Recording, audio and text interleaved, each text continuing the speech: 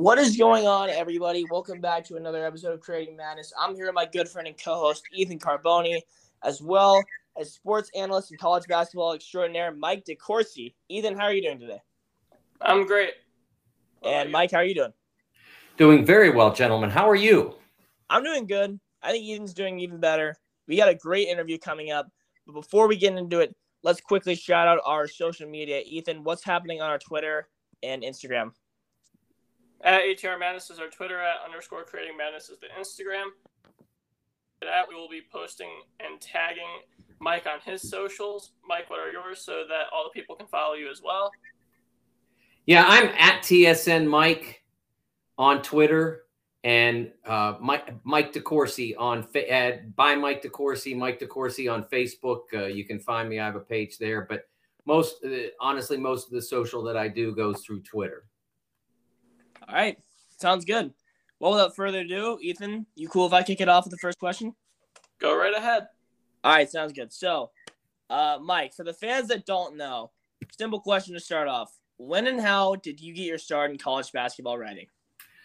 Well, that's, it's something that I grew up as a massive sports fan and knew at a very early age. Honestly, I trace it back to fourth grade when I don't know if they still do this, guys, but we used to be able to order little paperback books through Scholastic something or whether they came in with, you'd get this little flyer and you could order these books. And I ordered one in like fall of fourth grade called Greatest Pro Quarterbacks. And I read that book and I knew I wanted to be involved in something like that, something like composing that book or being around it. And I knew all along that that's what I wanted to do. So I went through high school. I was the sports editor of the newspaper and all that sort of thing. And I got a scholarship to go to Point Park University in downtown Pittsburgh, where I majored in journalism and communications. And all the while all that's happening, I'm watching my brother play. My brother was 2 years younger than me. My brother, Pat, he played junior high school, and he played 3 years of NAIA basketball at LaRoche University, which is also in the Pittsburgh area. And so I got to see his whole career, and I really fell in love with the game between watching my brother play and going to the Dapper Dan Roundball Classic, which sort of was the precursor. It was not sort of. It was the precursor of the McDonald's All-American game. There was a Dapper Dan more than a decade before there was a McDonald's game. And that was run by Sonny Vaccaro. He happened to be a Pittsburgher like me, so it was in Pittsburgh. And I went to that starting in 1976 and saw so many great basketball players go through there. Isaiah Thomas and James Worthy, Patrick Ewing, so many others went and played in that game before they went on to college and professional stardom. And that got me just really wanting to be in the game of basketball. And I on the way, when I got to the Pittsburgh Press, I think my bosses sensed that that's where I wanted to end up. So they held that out from me. They let me do college football. They let me do boxing. I did a ton of boxing, a ridiculous amount of boxing. And they held out college basketball until they felt that I was doing a good enough job on the other stuff. They weren't going to give me what I wanted until I earned it. And ultimately, after I'd been there for 4 years, they gave me the opportunity to cover Duquesne, and that's where it began. That's a really cool story, going all the way from watching your brother's NAIA games to covering the highest level of college basketball. It's pretty sick. Ethan, you got the next question?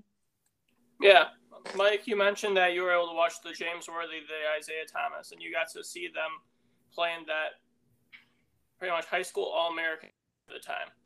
And over your time as a journalist and college basketball fan, how much would you say the recruiting process has changed from back then to now, where social media be the biggest part of advertising oneself as a player? It really has changed. It's almost as if it's all in the recruiting sense. It's like two different sports. Like back then it was, badminton, and now it's Rafael Nadal playing tennis kind of. And I don't mean that necessarily it was easier, because if you ever seen a high level game of badminton, It's pretty wicked, but it's just completely different. Although you've got the same implements in some ways, a net, a racket, etc., it's completely different. And for instance, when I was going to those Dapper Dan games back in, and they were in April of the player's senior year, those athletes would often not be committed yet. And that would be a place that coaches would go because they were trying to get the job done, or maybe even trying to find a player. There was a early story. There was a guy named Les Kaysen who had like 200 scholarship offers, and then they saw him at the Dapper Dan game, and he lost almost all of them. I mean, because now, you know, in today's basketball, he'd have been signed when he, you know, early in his senior year at whatever school he chose, and that wouldn't have the same influence. But he also would have played in AAU tournament after AAU tournament, etc. And maybe he would have gotten better because he played against that level of competition earlier and knew he needed to get better. Or maybe he would have been found out and never have gotten to that level of scholarship offer. But those are the things that are different now. Players are playing against high-level competition much earlier now. They're being exposed to recruiting interest much earlier now. They're getting into that pressurized environment earlier now. And in some ways, they're growing up earlier now because they're finding out about their value financially. I mean, LeBron James knew when he was a high school junior for sure that he was worth millions. I mean, no, I don't think he knew when he was a high school junior that he would sign $100 million contract with Nike coming out of high school, but he knew he was worth millions. And that's 20 years before now, when it's even more advanced with the, you know, when LeBron was in high school, the AAU, whatever you want to call summer basketball, was not as advanced as it is now. It was still just, you know, kind of early formative. And now there are tournaments in April, there are tournaments in May, there are tournaments in July, and it's, you know, it's all over the country. So it has dramatically changed. I'm not going to say for the better or for the worse, but it's, like I said, it's just like two different sports. And with offers, that was the part that kind of got me. You can't really find that now. You can't find a kid with 200 offers unless he does something illegal. He gets that taken away. That does sound like a completely different ballgame. Ethan, you have a follow-up though, right? Yeah. So with that being said, the 200 offers thing, what do you say having that many offers is a replicant of and not having as good of relationships or being forced into making these relationships with these players and their families, as opposed to now where it seems like the coaches know the families almost down to every single member extremely well while they're recruiting these players, and even more so once the player signs with the team. Well, I think the volume of offers thing back then was a product of not being able to see the players and evaluate in the same way, and not knowing whether that player suited you or not. And the player maybe not knowing as well. So I think that's the difference. I think it's become much more efficient. When LeBron was a rising sophomore, so he played in 9th grade, won a state championship. I'd never heard his name, even though I lived in the state of Ohio at that point. I lived in Cincinnati, but I had family in Pittsburgh. As I mentioned, I grew up, you know, in Pittsburgh. And so my wife and I went back one weekend in July. She went to go shopping with her sister and her niece, and I sneaked out to Five Star at Robert Morris University. And Five Star then was such a great deal for young players. Rather than playing tournaments, they go to a camp and really learn skills more than necessarily they do now in the summer period. They compete more now than they did then. So I go to this camp, and there's this legendary scout named Tom Konchowski, the greatest high school basketball scout ever. And I've known him for years. And so I go up and stand next to him watching one of the games. And he said, "What are you doing tonight?" And I said, "Well, I'm having dinner with my wife." And he said, "No, man, you got to stay. There's this kid named LeBron James you got to see." Well, I mean, but in today's basketball, I would have known who he was, and it wouldn't have been this secret that Tom was letting me in on. It would have been very well known because we have social media and a player with LeBron's surpassing ability. When I saw LeBron, I didn't get a chance to see him that night because he wasn't playing in the day and he was playing that night. So I had to go to dinner with my wife. I wasn't risking divorce to see LeBron. So I didn't see him till the following summer when he's a rising junior. And now he's won 2 state championships in Ohio. And obviously I'm aware of him because of Tom. And I wrote about him. I knew immediately. I watched him go up and down the court twice, and I'm like, this is the best basketball player I've ever seen. And I wasn't exaggerating. I mean, and I hadn't seen Michael as a high schooler.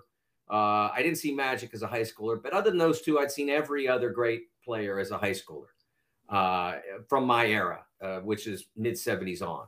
And so I see him. And so then after the game, I wrote that it was like seeing, like my older sister seeing the Beatles on Ed Sullivan. That's what it was like, because I knew that this guy was going to revolutionize the game that I love.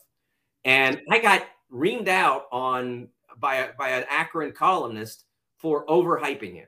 It's a different world now, because now, I mean, I wouldn't have gotten ripped like that now, because 75 people probably would have written the same thing before me, maybe just not as elegantly as I would have. Now you made the badminton tennis comparison. That may sound like swimming and tennis, man. That's ridiculous. And to think now, everyone in college basketball, or at least in high school basketball media, has known who Mikey Williams was since he was 12, and now we're talking about LeBron not being truly discovered until he was 17. It's 20 years can make a large difference. Yeah, like I said, he was well known. He was a name especially after he won the 2nd state championship. I mean, he was a name, and everybody was looking forward to that week at ABCD camp in New Jersey, because it was really a chance for people to see him against high level competition. And so that was a display for him. But in today's game, I can tell you right now, he probably would not have stayed 4 years at Akron St. Vincent St. Mary. He probably would have gone to Montverde or Oak Hill or IMG or somewhere like that. And everybody would have seen him in the Dix tournament during his sophomore year Final Four. That's what everybody would have seen him by the time we all saw him at ABCD camp. It's just a different atmosphere now for young prospects. I don't know that it's been conducive to developing the best players, because we're not producing. I mean, we'd have some, we went from Michael in the early 80s. I think he was class of 81 to, before that we had Magic, which was class of 77. Subsequent to that, we had Patrick Ewing, which was, he was also class of 81 with Mike. So we were producing really special players at a much regular rate than we are now. So I don't know that this circumstance is as good for the player. I think it's great for the breadth of the group. I think you're seeing more really good players now. But I think that special talent, I think it's like James Wiseman should be fabulous. I just don't think there's any excuse for him not being fabulous. But I think that because he was special, he got away with some of the things that that don't make you great. Constant work on your game, constant competing to try to be better. He took off after the NCAA mishandled his eligibility. He takes off the rest of his freshman year, doesn't compete against anybody, doesn't get any better. You don't get better if you're not playing. And where is he now? He should be the Warriors starting center. Where is he? That's a very valuable point. It's a very valuable point. Well, I have a question that's staying obviously on topic of college basketball, but a little different from what we were talking about. You're renowned as a pretty high-level bracketologist in the field. Got a PhD in the subject. Ethan and I were curious when we were, coming up with the prep for this, what your best bracket you've had is to your memory, or what's the closest you've had to a perfect bracket? Because there's probably something in the works that you've had over your career that's been pretty sick to look at. So do you have an idea of what your closest bracket to greatness is? Well, first of all, let me clarify that I understand that James Wiseman is not healthy, but Yes. Okay. Yeah. Yeah, of course. Just so it's clear. I understand he's not healthy, but he's still not there. And I don't mean present. I mean he's not there where his game should be. In terms of perfect bracket, honestly, my primary job relative to the bracket is that I now predict the bracket, the composition of the bracket for Fox Sports. So this past year was my third year doing it, and my second when the actual bracket was followed by a tournament, because my first year doing it was 2020, and we did not have an NCAA tournament. So I can always say that I had them all right. But in terms of actually predicting the bracket this past year, I had the highest score of all media brackets, of all the widely distributed media brackets, Joe Lunardi, Jerry Palm, etc. I had the highest score. And of the 211 published brackets on the internet that are gathered by the Bracket Matrix, I had the 10th best. So that's I look at that as more important than what comes after necessarily. It's really hard to get the next bracket right, especially in today's day, because one, I don't get a lot of time to do it. My employer wants it pretty quickly so it can get out on the internet because people want to read it. So I never feel quite as good about it as I'd like to.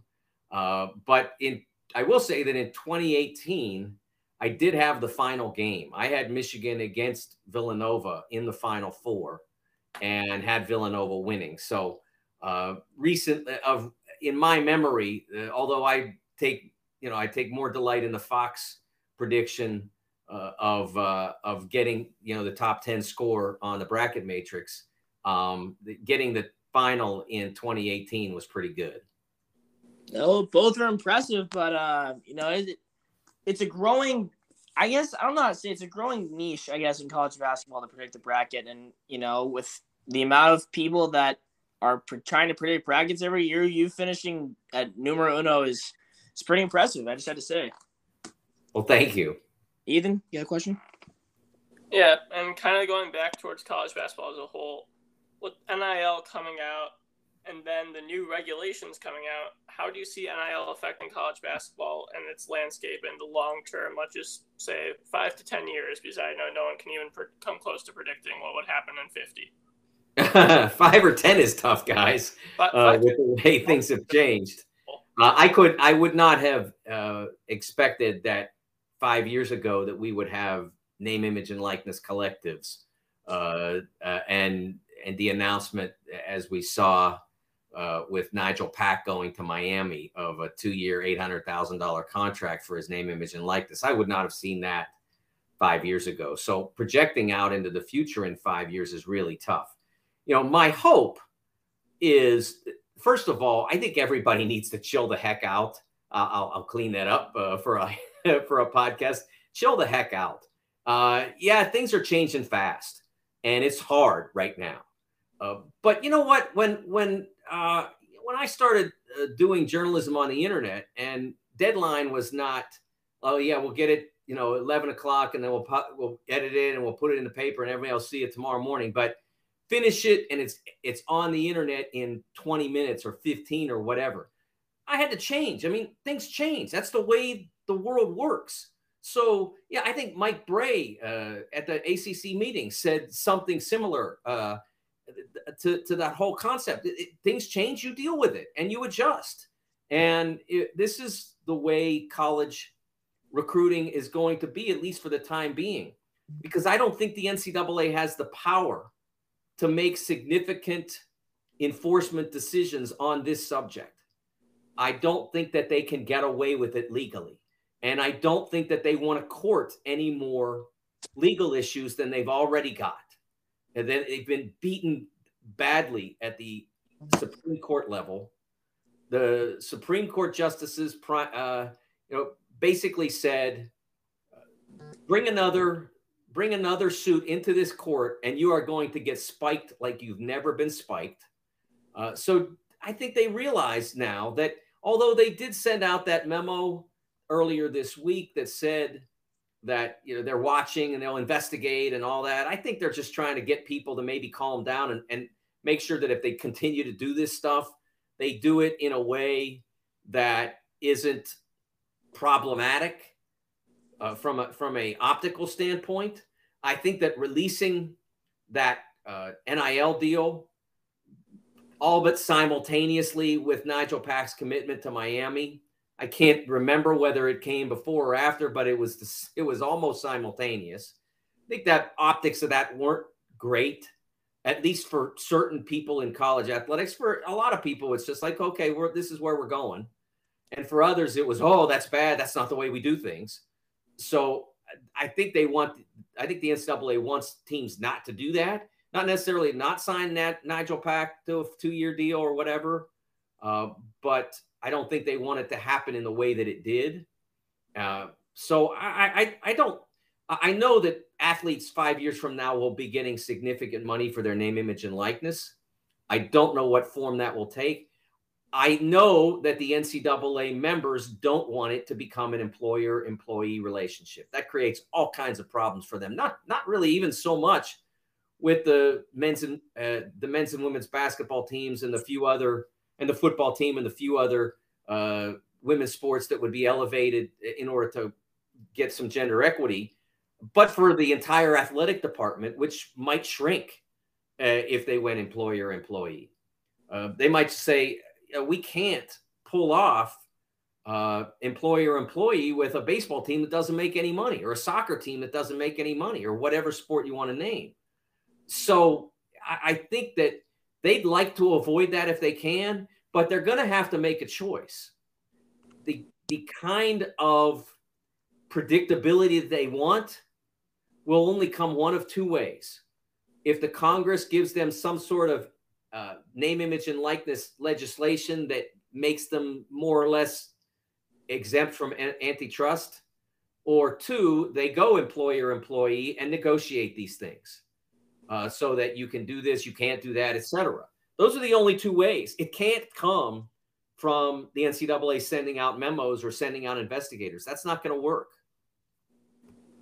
And you've just given the exact same answer that I thought you'd probably have more of a open set of knowledge, but it really seems like no one knows what's going to happen. You can't know because the variables, as I said, employer-employee is a variable. Will it happen? As I said, I know they don't want it. I know it's hard to organize because the athletes are transitory. They're only there 4 or 5 years. It's hard to get the critical mass to make that happen when athletes are in, out, in, out, in, out. That's hard to have happen. And I know that most schools don't want it, but I also know that some schools will want it because they don't like the unpredictability of the current circumstance. But I think when it's presented to them, okay, you can have predictability, and that means that they're your employees. They'll have to say, and I think we'll stick with the unpredictability. For sure. And just one quick final question is, I know you're going to have to go right after this. Looking back to when you were a kid, you loved sports, and eventually you figured out that you want to go into sports media. If you could give one piece of advice to anyone that wants to go into what you do or sports media as a whole, what would you give them? Yeah, I'd give two. First of all, start as early as you can. So, like, if that means your junior high or your middle school has a paper, do it then. If your high school, you don't have to, but I mean, if they do, do it, right? But when I get this question, sometimes, very rarely, I'll get a call from a college senior, and they'll say they want to get into this, and I'll say, okay, well, what have you done for the last 4 years? Well, I went to class and got a degree, and a lot of times it's not even in this field. And I'm like, okay, so here's what you do. Build a time machine, go back to high school, start writing, start working in your student media. That's really when you need to start. If you don't start then, okay, you're a little behind when you get to college. But even then, like, college has student radio stations, sometimes student TV stations, student newspapers. Do those things. They're a wonderful experience. I taught myself how to be a sports writer basically during my college years. I didn't take a lot of classes in writing when I was in college. I figured that the experience that I could get in student media, and more so, I was working at a small, teeny weeny 5,000 circulation paper and writing up high school games. You don't even need now the paper to do those things. You can go to the games and do it yourself and have a blog or whatever and learn how to do it that way, but still be doing it. So that's the first piece of advice, is start in media as early as you can, even if that means doing your own blog. Do it. And secondly, when you get to the college level, do two things: learn how to write and learn how to talk. Because unless you are someone like Frank DeFord or Wright Thompson or Nick Hornby sitting on my bookshelf, you're going to have to do more than just write. And unless you are Tim Brando or Al Michaels or someone like that, you're going to have to do more than just, call games. I mean, so you're going to have to be able to do all of it. Someone's going to ask you, if you're a writer, to go on television or to go on radio or to go, like, for your newspaper might have like a live hit or something like that. A lot of the papers did that for a while. Maybe some are still doing it, but all of those things play into it. You're going to have to go across the media, and there's unless you are absolutely the elite of the elite, there's no specialization now, unless you don't want to be really successful. I mean, if you just want to go and not be at a high level and you just want to do one or the other, you can do one or the other, but you're not going to climb very far. Being able to be on Big Ten Network was dependent on me going through the years prior to that and being comfortable on camera and being comfortable sharing my thoughts. That goes through years of doing radio interviews, dabbling a little bit in some TV panel stuff, and then eventually getting that spot. Took me 30 years to get there, but it started with my college radio station. So those two things: start as early as you can in media, and learn and do both. Learn how to write and learn how to talk. And when I say that, I mean, when I say learn how to write, grammar, style, and factual reporting, and speaking, clear, concise. I'm not the best at concise, and being interesting on camera and or just on, orally on radio. That all sounds great. I know we'll be taking some advice from that statement. Hopefully all the younger generation of college basketball analysts will be taking advice from that statement. But thank you so much for coming on the show, Mike. We had a blast talking with you about everything college basketball. Again, if you liked what you saw from Mike, make sure you follow him on Twitter at TSN Mike. That's where he does a lot of stuff on socials. If you liked what you saw from us, make sure you follow us on Twitter at ATR Madness. And if you liked what you saw of us even more, go follow us on Instagram at _Creating Madness. That's all from us. Ethan, do you have anything else to say? No, thank you, Mike, for joining. All right. Oh, it was my pleasure. You guys are following my advice. So keep up the great work, and maybe you'll have my job in 5 years. Hopefully, man. All right. Well, see you guys in the next episode, and have a great rest of your day.